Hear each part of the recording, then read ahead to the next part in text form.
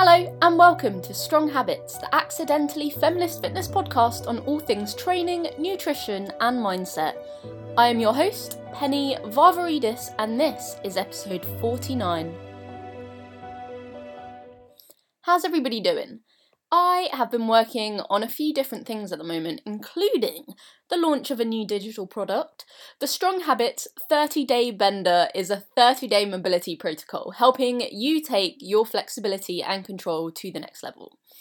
There will also be an accompanying but separate Strong Habits Bender membership, where for just $9.99 a month, you get access to a library of 5 to 15-minute mobility videos targeting different areas. I'll be adding new videos 3 to 5 times a week, and members will have the chance to make requests. Anybody who purchases the 30-day Bender protocol will also get a lifetime discount on the membership, paying just $7.50 a month instead. Pre-orders are now open for the 30-day Bender. I'll pop the link up in the show notes for you, so just head on to wherever you're watching, listening to the podcast, or you can go to my website, pennyvarvaridis.com, and click that Bender button at the top. Early bird price for this is £50, which, to be honest, is an absolute bargain, and the price is going to go up on the 15th of November to £75. Do not miss out. Moving well is so important. It's important for us as humans just living through life, for being a human who can still move well as we get old, for being able to play with the kids. It's also incredibly important for athletes and anyone trying to lift or play a sport. Maybe running around playing football and you fall in an awkward way, but if your body moves in an awkward way, you're less likely to get hurt. Now, I am really excited about this, and I really hope that you pre-order the program and it's going to be yours for life. Any questions? You can find me on Instagram at superpenny. In today's episode, I'm speaking with weightlifting coach Michaela Breeze about weightlifting, lockdown and setting Commonwealth records. It's a bit of a controversial episode as Michaela spills the tea on the bureaucracy of Olympic lifting in the UK, as well as some insight into her 20-year career as an athlete. I hope you enjoy the episode, and being the only girl in an otherwise male-dominated industry was a bit tough.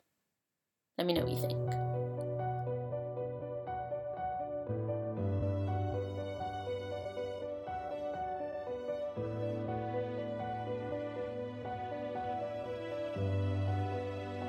Hi, welcome to the show, Michaela. How's it going? It's going very well. Thank you very much for having me. Thank you so much for coming on. Why don't we start with you introducing yourself, telling the listeners who they're listening to? Yeah, hi. Okay, so my name is Michaela Breeze. Background in the sport of Olympic weightlifting. Competed actively at the highest levels for about 25 years. I've also got a background in teaching secondary physical education and running my own business. We had a gym, an actual physical gym in the Welsh Valleys. And now I am still self-employed, but working a little bit more remotely. And I would say running training camps for those that are keen to come and train with me, although COVID-19 has decided it wanted to mess up everyone's plans for 2020. So a few things on hold or being modified, but that's me. Training camps right now must be tough. You did one last week, right? Yeah, so we run 3 or 6 day training camps whereby we invite people to come and live with us. We normally provide food, accommodation and a training facility whereby I offload my knowledge and information to help people move better and to lift safely and be more effective in what they're doing. But with COVID-19, we've had to rethink slightly, and we can no longer offer the food and accommodation side of it. So people are sorting themselves out with somewhere to eat and sleep, and then they still come and do the training as normal, albeit socially distanced. How many people were you able to have in the camp when you did it last week? So funnily, the numbers haven't actually changed because with the 2 metre ruling and making sure that everybody is socially distanced, we can still accommodate up to a maximum of 10 people. 10 would be a bit of a squeeze. 8 people is quite comfortable, and I think we had 8 the other week on a training camp, and I had a 1-day seminar as well, and that was pretty much maxed out. We had nine was it 10? Oh, 9 people plus one on Zoom. So yeah, the training side of it isn't affected too much, but obviously the other part of the camp in terms of the social side of it is somewhat affected. Hopefully things will be able to go back to normal one day. Normal? What is that? I just don't know what normal is. I think there's a lot of positives to come out of this, which, it's changed how people operate. It's made people who are proactive anyway think outside the box, which we've tried to do. And yeah, I hope that things will have some kind of normality going forward, whatever that might be.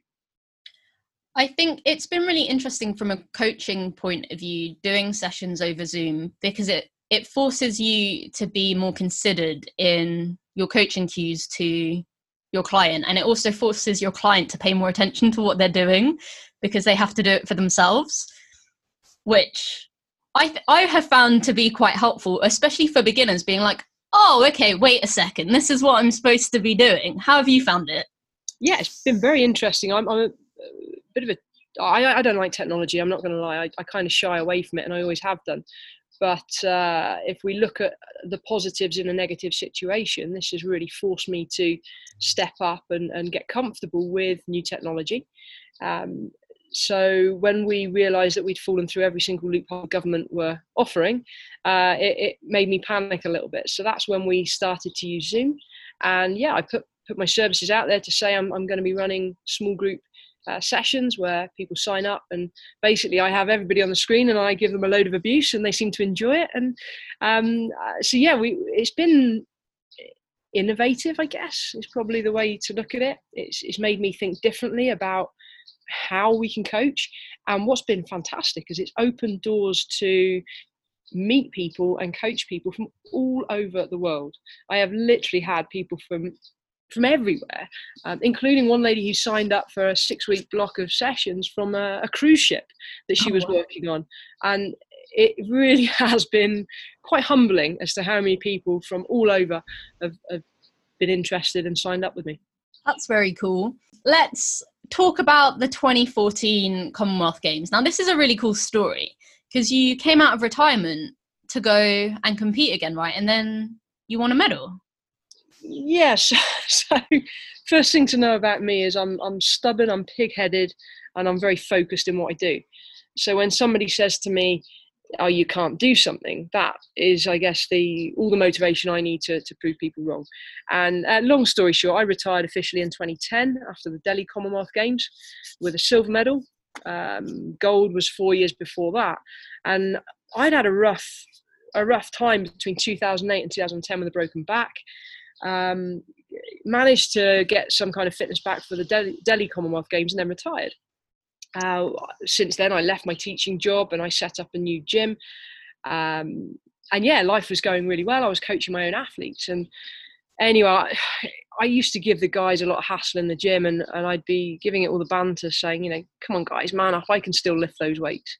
And they didn't like that very much. So long story short, I turned up to coach at the Welsh Championships and to coach my lifters, and only to find that my name was on the start list.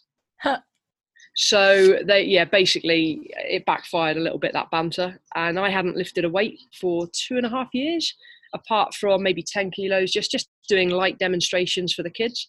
And anyway, I'm not one to turn down a challenge, so I put my lifting shoes on, had a go, and I hit 25 kilos above qualification for the Glasgow Commonwealth Games. Gosh, that's very cool. And that was when the press started on at me saying, oh, are you coming out of retirement? And I'll be honest with you, for several months, I just kept brushing it off and I wasn't interested. I was just messing around. And then it started to get a little bit more serious and I started to do a little bit of training. And anyway, Sinead sat me down one day and said, right, mate, what are you doing? And even with her, I said, I don't know, I'm just messing. And she turned around, put her foot down and said, no, you either decide you're going to do it and do it properly, or stop messing everyone around and pack it up. So that was it. Head screwed back on. Suddenly, literally I was sat in a hot tub. We just walked up Snowdon that day, and I was sat in a hot tub with a glass of wine, and I literally poured the wine over the side of the hot tub, got out of the hot tub, and went and wrote my training program. And that was it. And then, yeah, the press were. There's somebody wrote in the press, 35, is she too old for this? Is she past it? or is breezed past it. And I just thought, right, that's the motivation I need. Yeah, went away, personal best lifts, but beat my own British records I'd set 12 years before, and at the age of 35 came away with a bronze medal. So I love that. Proving that 35 is not too old. just a number. Just a number. How did you get into Olympic lifting in the first place? I took part in a PE lesson at school. I was at Weybridge School in Cornwall, and the female PE teacher that day was away. So I decided that, I just joined in with whatever activity was going on. And one of the male teachers said to us, right, girls, we're going to do weightlifting. And we knew nothing about it other than the fact that it was lifting weights. We didn't know what to expect. And that was it. I was invited to train in the club. And within a couple of sessions, I was competing. And I never looked back. That was literally how it started. That's wonderful. What was it like? I guess it's probably a bit different now than it was 20 years ago, but what was it like fighting to be a top athlete in quite a male-dominated sport? Oh, you wouldn't believe the... Am I allowed to swear on this? Yeah. Yeah, you just couldn't believe the shit I went through. As a young female at the age of 13, starting out in a male-dominated sport, I went home after a couple of sessions and I said to my mum, I'm going to do a competition. And she said, no, you're not. And that was how it started. It was people saying, don't be silly, you can't do that. You're a girl, you can't lift weights. And again, me being stubborn and pig-headed, if somebody says no, I'm going to do what I can to prove them wrong. And that was one of the reasons I stuck with it. I went through the sport 2.5 decades and we're still battling. We are still battling to be heard. And it's getting better. And it has seriously got better. But the first decade was me on my own battling the system and getting very little in terms of support. Even the governing body for the sport weren't interested. They just saw women's weightlifting as the sideline. And it wasn't until I was producing better results on an international stage than any of our men that they had to take me seriously. And I guess that was when I got funded as an athlete. And that was when even more jealousy and bitterness and in-house fighting happened. The governing body was awful in terms of support, absolutely terrible. For me, it was the thought of having to make a phone call or an email to the governing body stressed me out so much that I used to delegate that to my coach to deal with. So he take the pressure off. And I mean, even going away to competitions, it was a men's team and me. And I was always left out. I was always pushed to one side. But for me, it didn't matter because I had a focus. I had a goal. And my goal was performance orientated, not to go away on a trip and piss it up. It was about going and doing the best that I could. And I guess I was professional before the sport was professional. But even now, I'm female. I'm passionate about what I do in terms of coaching. And even now I come up against some pig-headed males in the governing body who just will not accept that maybe some of the points I've got to make are better than some of the points they're making. And that is a big reason why I've stepped away from it. And I'm just doing my own thing. I'm just ticking over, enjoying what I'm doing, working with people who really want to improve and sharing my knowledge and experience through my book, through podcasts and through social media channels. All I want to do is help other people now to be the best that they can be. It's just a real shame that particularly male-dominated sport is still being dominated by males who are not as passionate and have the same vision. That sounds like a real nightmare. And I can imagine that being really stressful. That probably ends up being something that stops a lot of girls and women from pursuing the sport to an elite stage just because it's just hard. I think if anybody is taking part in weightlifting or any sport, to be honest, if the goals are strong enough, if the vision that somebody has is strong enough, then you won't let those kind of things get in the way. I've used the negatives and the challenges as a positive to fuel my performance and to drive me forwards and to make me even more determined. So yes, it can be hard, but so is anything. And if something's worth achieving, then you kind of want it to be hard to make it feel like you've really achieved at the end of the day. So for me, very much, I have the attitude of, if there's a negative situation, do what you can to turn it into a positive. That for me is just how I work and how I operate. How do you do that? Just focusing on what you want to get out of it? Yeah, as I said, I think if the goal and the drive is strong enough, then you will find a way. Even with the current situation with COVID-19, when we found out we were getting zero support from government, literally nothing at all, not a penny, we thought, oh shoot, what are we going to do? You know, we can't do our training camps, we can't run the seminars, we can't do all the things that I do. That's how I generate income. And for me, it was a case of, okay, sit back, have a strop for a few minutes, then put a plan together and work out, there's the barrier in front of me, how am I going to get over it? How am I going to get around it? What else can I do? And as an athlete, the biggest challenges that we faced were injuries. So every time I got injured, I could have got upset, had a strop and been angry and all of those emotions. And achieved what? But actually I looked at it and thought, okay, with a rational head on, I'm injured, I can't do what I want to do, but what can I do? How can I use this time productively to make sure that when I'm ready, I'm able to come back fitter, stronger, healthier, and ready to be competitive again? So it's just, I guess, the mindset of an athlete, which is taking a negative situation and making it a positive. How do you curate that mindset in the students that you work with when you're helping coach them through their training, but also their injuries? Yeah, so it's normally injuries, which is where you normally have the issue, or a bad performance in competition. And having the negative emotions that we've just described there are important as well. It's very much like a grieving process. So to give an athlete a little bit of time and a little bit of space to have a cry, to have a strop, to do what they want to do is important. But quickly followed up by that coach athlete chat, and to try and do so with a very rational head. And for me, the conversation normally goes, well, you know, it is what it is. You're hurt, you're injured. We can't change that. It doesn't matter how much you throw your toys out the pram, how much you stamp your feet or cry, it's not going to change it. But what we can do is look at getting the best support around you. Let's look at a realistic time frame. And straight away, it's about goal setting. It's about saying, okay, well, this injury, for example, might take 3 months. It might take 6 months. But the good news is we've got time to work on these other bits that you're currently struggling with. And it's about refocusing the mind, and instead of having that goal of competition, it's about that athlete just revisiting their goals and saying, okay, we've still got that goal, but hang on a minute, let's just rewind, let's just do a few other things here and there that are going to make sure that goal is more easily achievable when the time is right. It's about rationalizing, I think, the thought process. And, you know, these things happen, that's life. It's about, if life was a straight road, it'd be too easy. Let's have these hurdles, let's have these obstacles in the way, because that's what makes us the characters that we become. I've noticed in coaches, for sure, that often these injuries are what end up turning them into better coaches. So like all of the coaches who I know who are the best coaches are the ones that hurt themselves at some point and had to figure out how to manage that and get better. Do you think when you hurt your back, you kind of learnt a similar lesson? Oh my goodness, yeah, I've learned so much from injuries.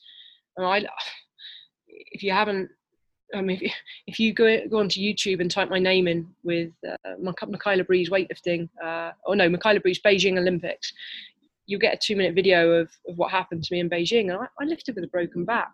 But I look back now, and whilst I didn't perform very well, that one competition, I probably learned more about myself than I ever would have done if I was fit. And then lessons that you don't necessarily know at the time, but upon reflection with a little bit more maturity, you look back and think, oh my God, the human body is amazing. How can you push through things like that? So, you know, the injuries and mindset, they come hand in hand, and they're skills, they're lessons that need to be learned. And it's only through those challenging times that you learn so much more about yourself. What advice would you give to women listening to this who might be interested in getting into weightlifting, but they're not really sure where to start? Drop me an email. Simple as that. I'm running, with the way things are now across the world, I'm running more and more Zoom sessions. Because of time differences and what have you, I'm looking now at running 1-day Zoom sessions. So rather than having to travel all the way to South Wales to see me, you can sign in all over the world, and the results we've had thus far have been fantastic. So I work with people of all ages and abilities and all levels, from complete beginner, somebody who's never picked up a bar before, all the way through to national, international level lifters. It doesn't bother me. All I have to do is differentiate my coaching. And I love working with beginners. I love working with people with very little experience, because they're the ones you can have so much more effect with. And it's so much easier as well when people don't have bad habits already ingrained. So just reach out. I'm on Instagram at Michaela Breeze, or email michaelabreeze@hotmail.com.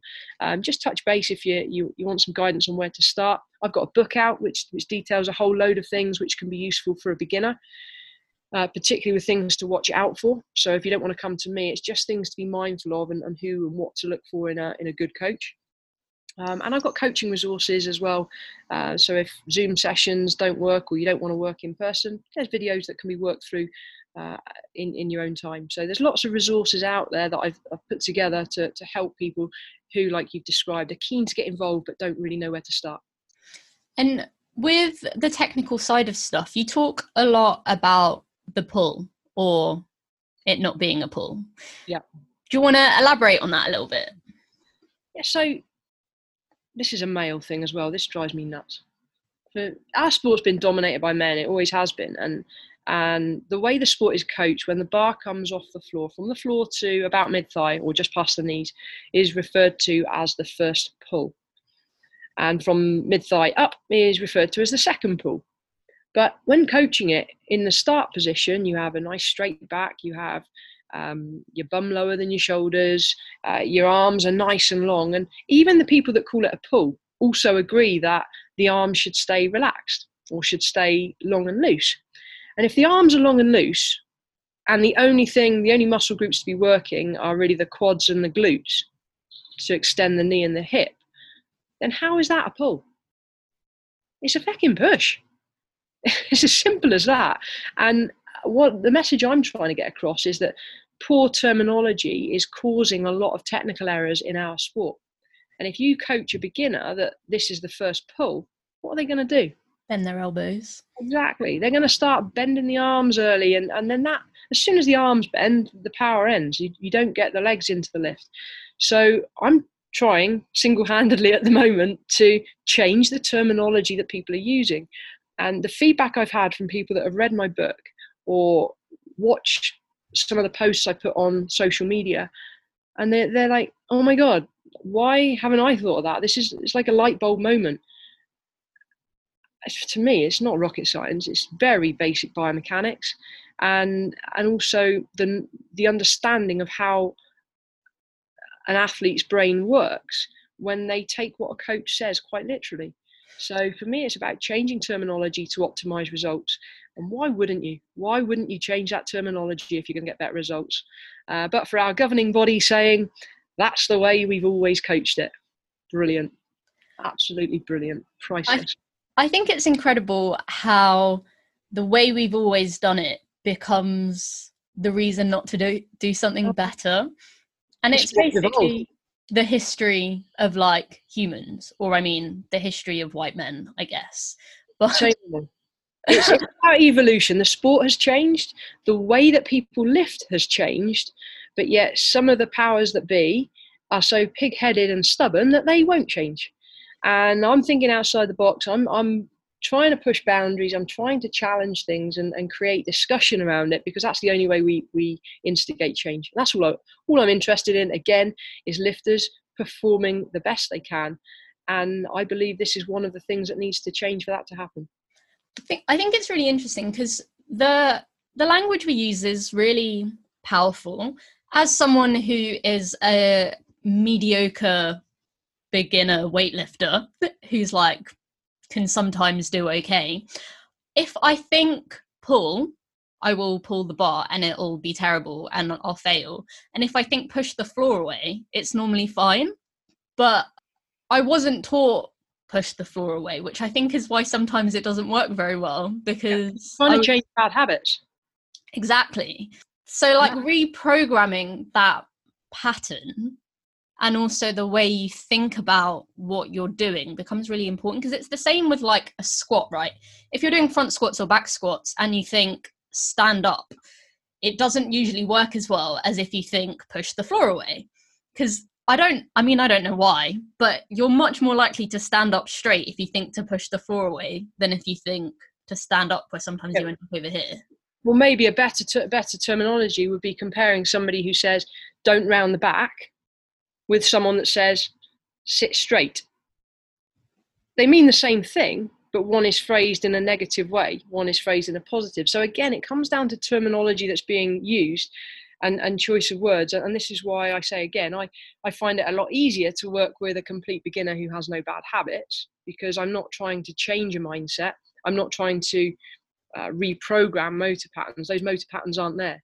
But when you've got those motor patterns already ingrained, it takes time and lots of practice and repetition to change bad habits into good ones.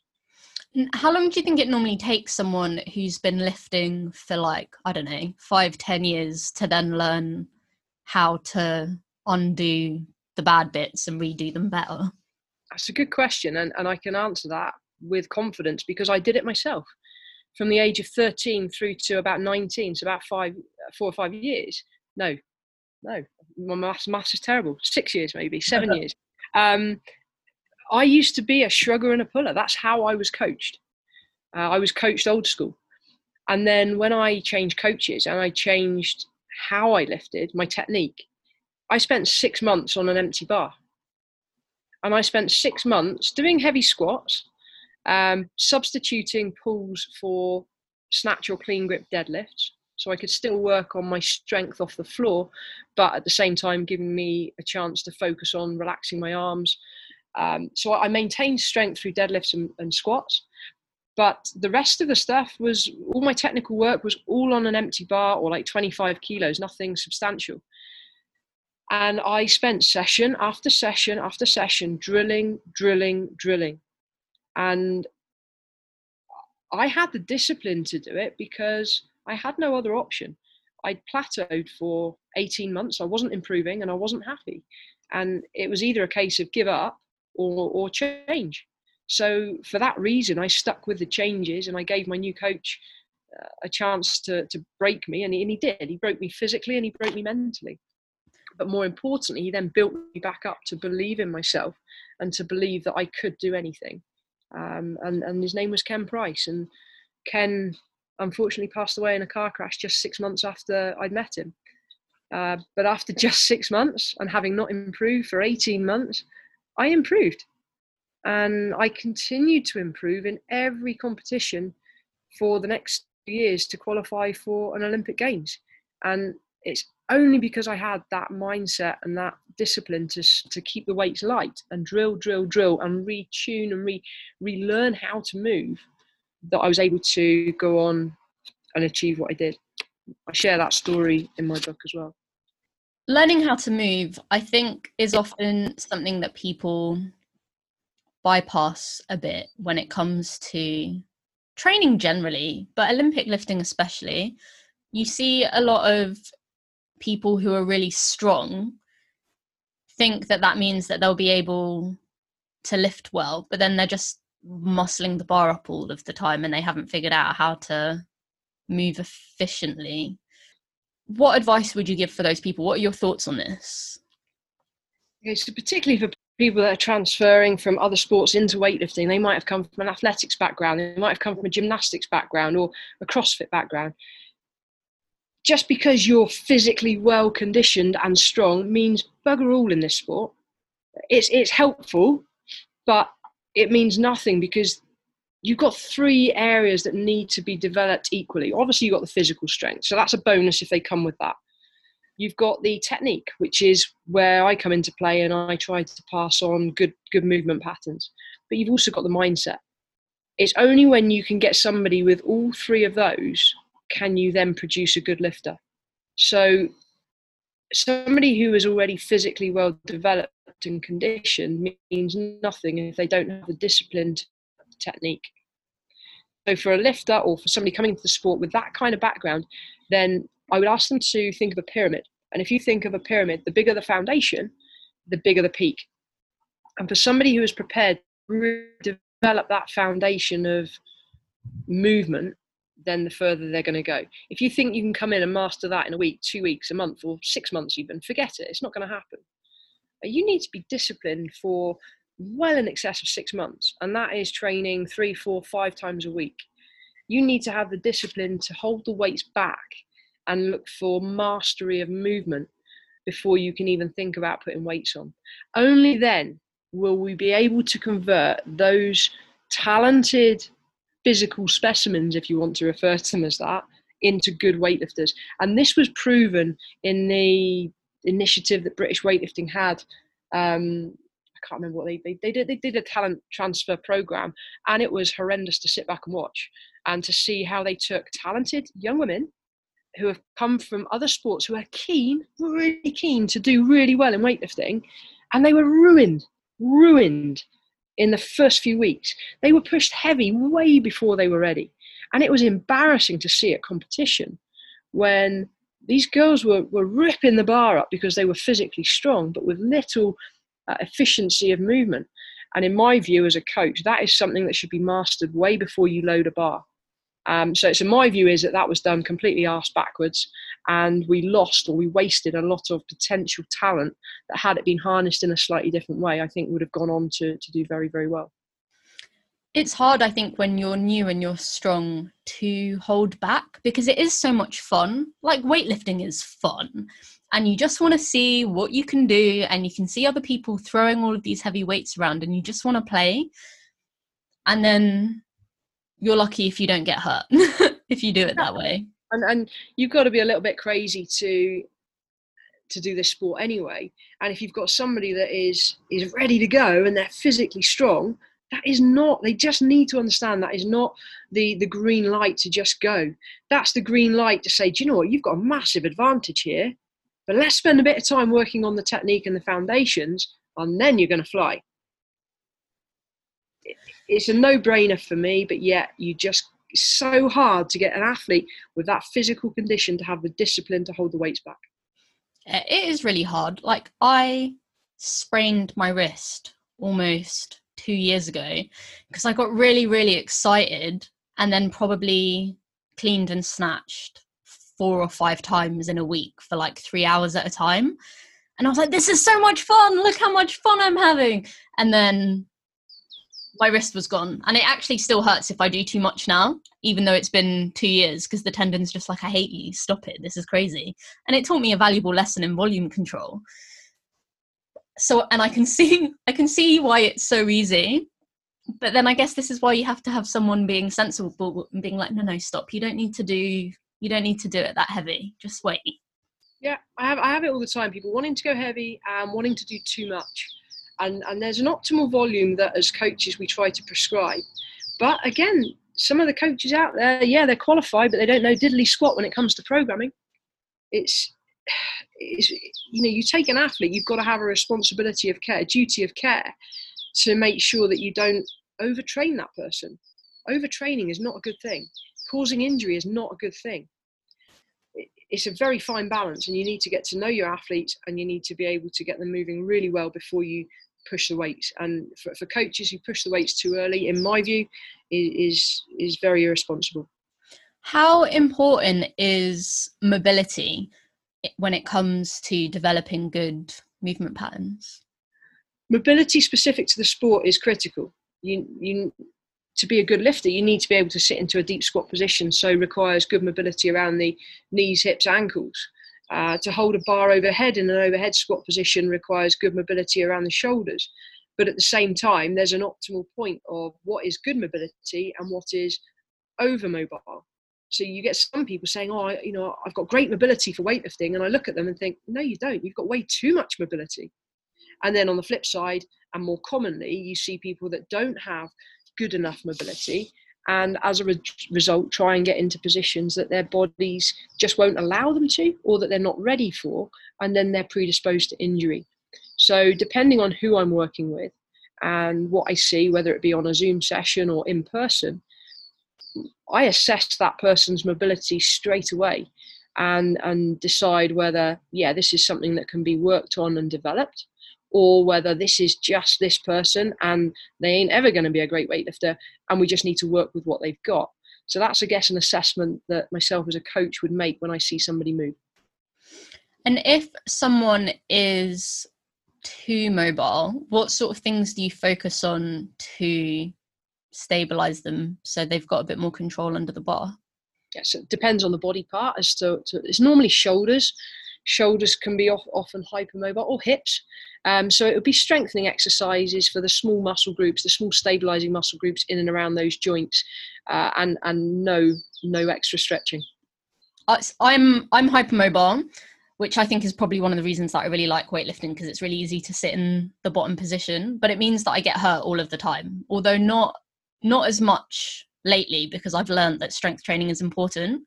But it's something I see all of the time. People who are super bendy going into things where you need to be super bendy, but then not having the strength to control their joints, and then your tendons get pissed off at you. Yeah, right. You got to be able to cope with what you're doing. So for somebody like yourself, I would be doing quite a bit of stability work. So for example, in a deep squat position, bar overhead, sit in that position and have someone that you trust stand behind you, and also that's in your social bubble, that stand behind you and just move the bar around, forwards, backwards, side to side, twist it, just enough so that you can resist from that deep squat position. And that just helps activate those little muscles that we need to stabilize the relevant joint. So it's a very specific drill, specific to the positions that we need to be in. I could do the same in a jerk position as well. So get yourself in a jerk position, bar overhead, and have someone push the bar in different directions so that you have to activate the relevant muscle groups. What sort of other lifts would you be recommending for people to do to support their Olympic lifts? So we've already mentioned deadlifts and squats a little bit. What else do you think people should be incorporating into their week? So can I just address power snatch, power clean? These are exercises that are relevant, but I wouldn't prescribe to anybody in the first 6 months of training. I would want to work with a beginner or somebody new to the sport, developing the full lifts before they even consider powers. And even then, when they do consider powers, that there's no technical change in terms of how you move. So anybody out there who is wanting to start this sport and goes to a gym and the first thing they're taught is to power snatch or power clean, can I suggest you give serious consideration to the knowledge of those coaches? Because if you power in the early days, you will always struggle to get into a deep squat position. Whereas if you learn to do a squat lift first, then you've got a chance of moving well. So the exercises that go on, do you want to say something? Yeah, I just think that's so interesting, because I feel like most people learn how to power snatch or power clean first, because going the whole way down is terrifying. Yeah, but that's only because you've not been taught properly. My people that work with me will get comfortable in that squat position before we even put a bar overhead. So we do a lot of work in the overhead squat. We do some snatch balance, even if it's just with a broomstick. And there's no fear then. When you don't have a heavy weight in your hand, there's no fear.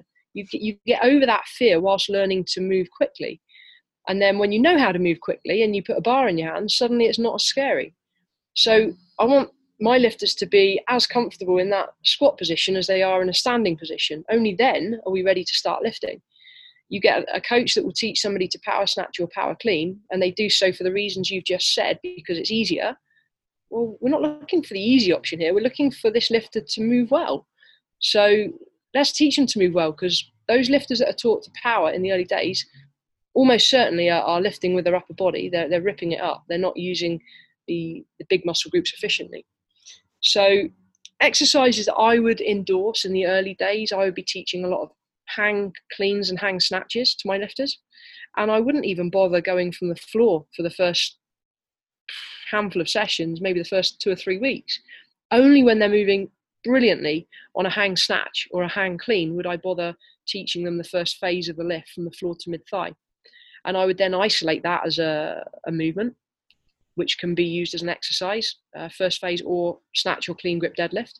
And the focus of that is to maintain good positions and to develop strength off the floor. Then I would be linking the two together. Jerks, I would always teach a split jerk first because it's more complicated. I'd get the difficult bits over with, but I would teach a jerk off the bar.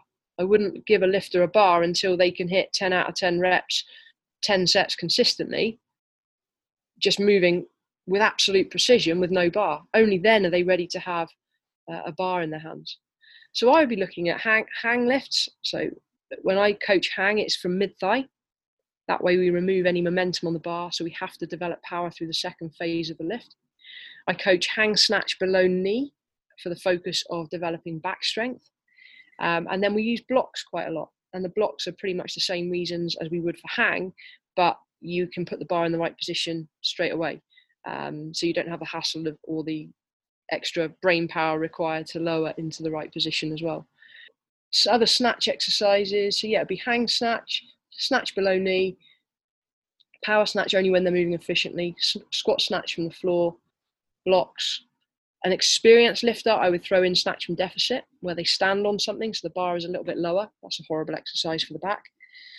And then cleans, all of what I've said. So squat cleans, hang cleans, cleans from blocks, cleans from deficit, power cleans. And then jerk exercises, I would be doing split jerks, power jerks, push press. And then assistance exercises, you've got your front squats and back squats. We would always alternate between sessions. And then assistance exercises, things like good mornings, bent forward rows, tricep extensions, bicep curls, loads of core exercises, rotator cuff exercises for the little muscle groups that we often neglect. And they're the ones that will often save us from injury. What sort of rotator cuff things do you make sure to include? So an easy one is just to lie on your side with a small weight. I'm talking 2.5 kilo disc.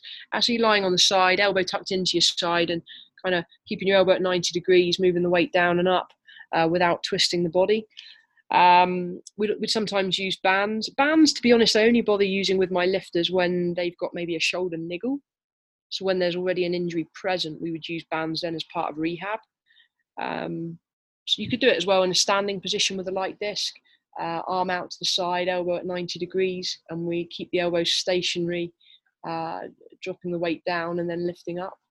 That's another exercise. There's quite a few out there that you can do. The list is not definitive, but I would choose 1 or 2 exercises just to keep those little muscle groups engaged, with the aim of keeping injuries away. If then you do suffer a shoulder injury, you need to give a little bit more attention and get somebody to help you with slightly more advanced exercises to stabilize and set scapula in place, your shoulder blade in place, for shoulder safety. And do you think someone should do all of their lifts in their lifters just because the goal is to be a better weightlifter, or do you think they should still do some things in flats or in bare feet just so they get that extra ankle challenge? I'd always say lifters. I can't get into a squat position with a bar overhead. Goodness me, when I do my demonstrations, if I'm barefoot or in trainers, I don't get into as good a position as I do with lifters on. So I would 100% suggest lifters to get into a specific range, because the positions are slightly different with the back and the shoulders if you're not in lifters. So I would always say do your lifting wearing lifting shoes. And then your conditioning, that doesn't matter. You can take your shoes off, do some plyometrics, some core work, some arm work. That's irrelevant whether you're wearing lifting shoes or trainers. And then would that include like your deadlifts? So would you do your deadlifts in your lifters too?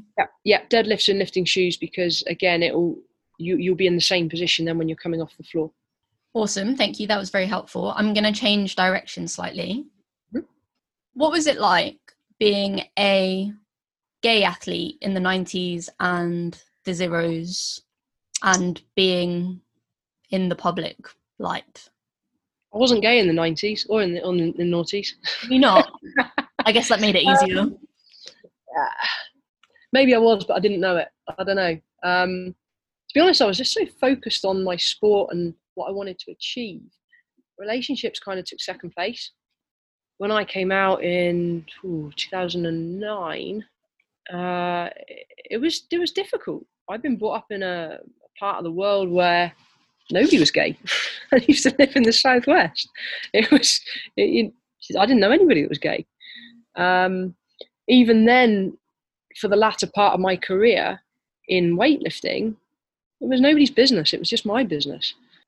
Now I think I have the attitude that why put a label on it? You know, I'm happy. I'm married. I've got 2 beautiful boys. I don't know. I think maybe it's changed the way I see the world. It's changed what I see love to be. I always really like to see gay people in public places and positions. I think just because when I was a little gay kid, there weren't any anywhere. And when you don't see people who are like you, it makes you feel like maybe there are no people. Like you said, you didn't know any gay people. Yeah, I guess look at it now, and I do see that people probably see me as maybe a bit of a role model in that, or somebody to look up to. But I guess I would just encourage people not to put a label on it. What is it like trying to run a business with 2 children? I wouldn't say impossible, but challenging. It's we got twin boys, 6 months old. In a couple of days, they'll be 6 months. My goodness me. Wow is all I've got to say. I don't know what I expected, but life has changed. Simple as that. It has changed for the better. Although I'm very much looking forward at some point, hopefully not too far away, to get a bit more sleep. I don't know how long we've been trying to put this interview together for. I know I've been otherwise engaged with the Little Rascals, but do you know what? Running a business anyway, if you do it properly and you give it your all, is tough, because you what you put in will determine what you get out. Simple as that. So my focus has obviously changed, and therefore putting the time in that I would have done previously is just not possible. So I'm trying to work more intelligently at the moment and grabbing whatever opportunity I can. I'm sure it'll get a bit easier, but it's fun. You know, I got to, again, it's another challenge, and we've got to look at it as something that we'll overcome, something that we'll deal with. We'll find a way, whatever that way will be. But I'm enjoying the challenge, and at the moment business is still ticking over, and I have a lot of initiatives soon to be launched as well. Can't say too much just yet, but keep an eye on my website, keep an eye on my social media. That's exciting. Have you and your wife been able to still get your own training in around raising the boys? Firstly, I retired for a reason, and that reason was to become a lazy bum. I got no ambition to train anymore. I just got no drive. That said, I need to stay in shape now. I'm 41 now. I've got to keep ticking over just so I can manage the boys and cope with the demands that life places on us. The first few months were very difficult. I'm not going to lie. That was so hard. And it was Sinead, actually, who in her own right is an international athlete, played rugby sevens for Wales at the last Commonwealth Games. And it was her mindset and focus and desire to want to get back into shape post-birth.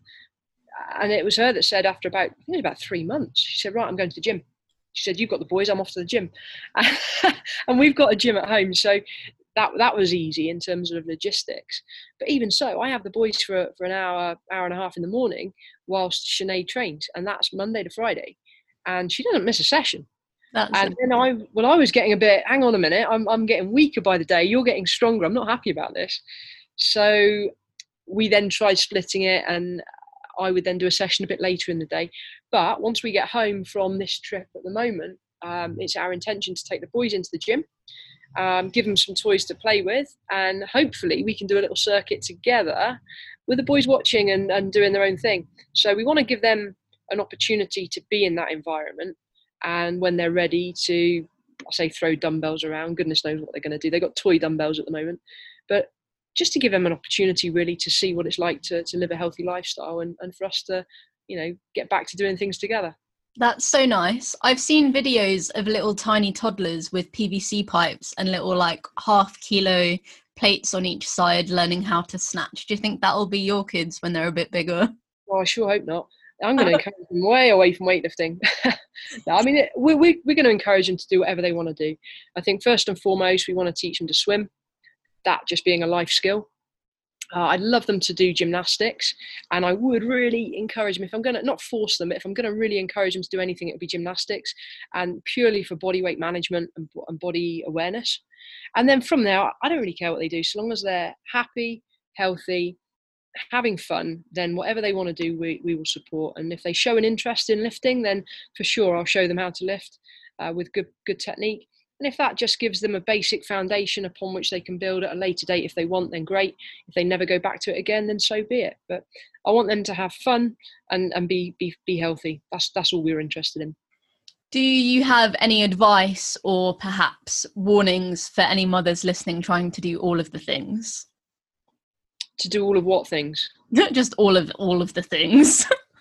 In terms of what? Raising children, running a business, and plan. Simple as that. It's the same with anything that we do. Anything that I've ever done has required a plan. Even from now, week to week, I've got a plan that we've shared in our little family WhatsApp group, so I know when I'm allowed to work while I'm away and when I've got to go and be sociable. If you plan things in, you're more likely to stick to it. And if you've got a goal, something you want to achieve with a time frame, then that can be the biggest driving force. But as well, I think I've got a new appreciation now for mums out there, and just look after yourself as well, because if you're not healthy, I don't know, I'm worried right now about getting COVID myself. Not so much for the boys, but if we get it, how can I cope to look after them? So yeah, looking after yourself I think is key. Thank you so much for your time today.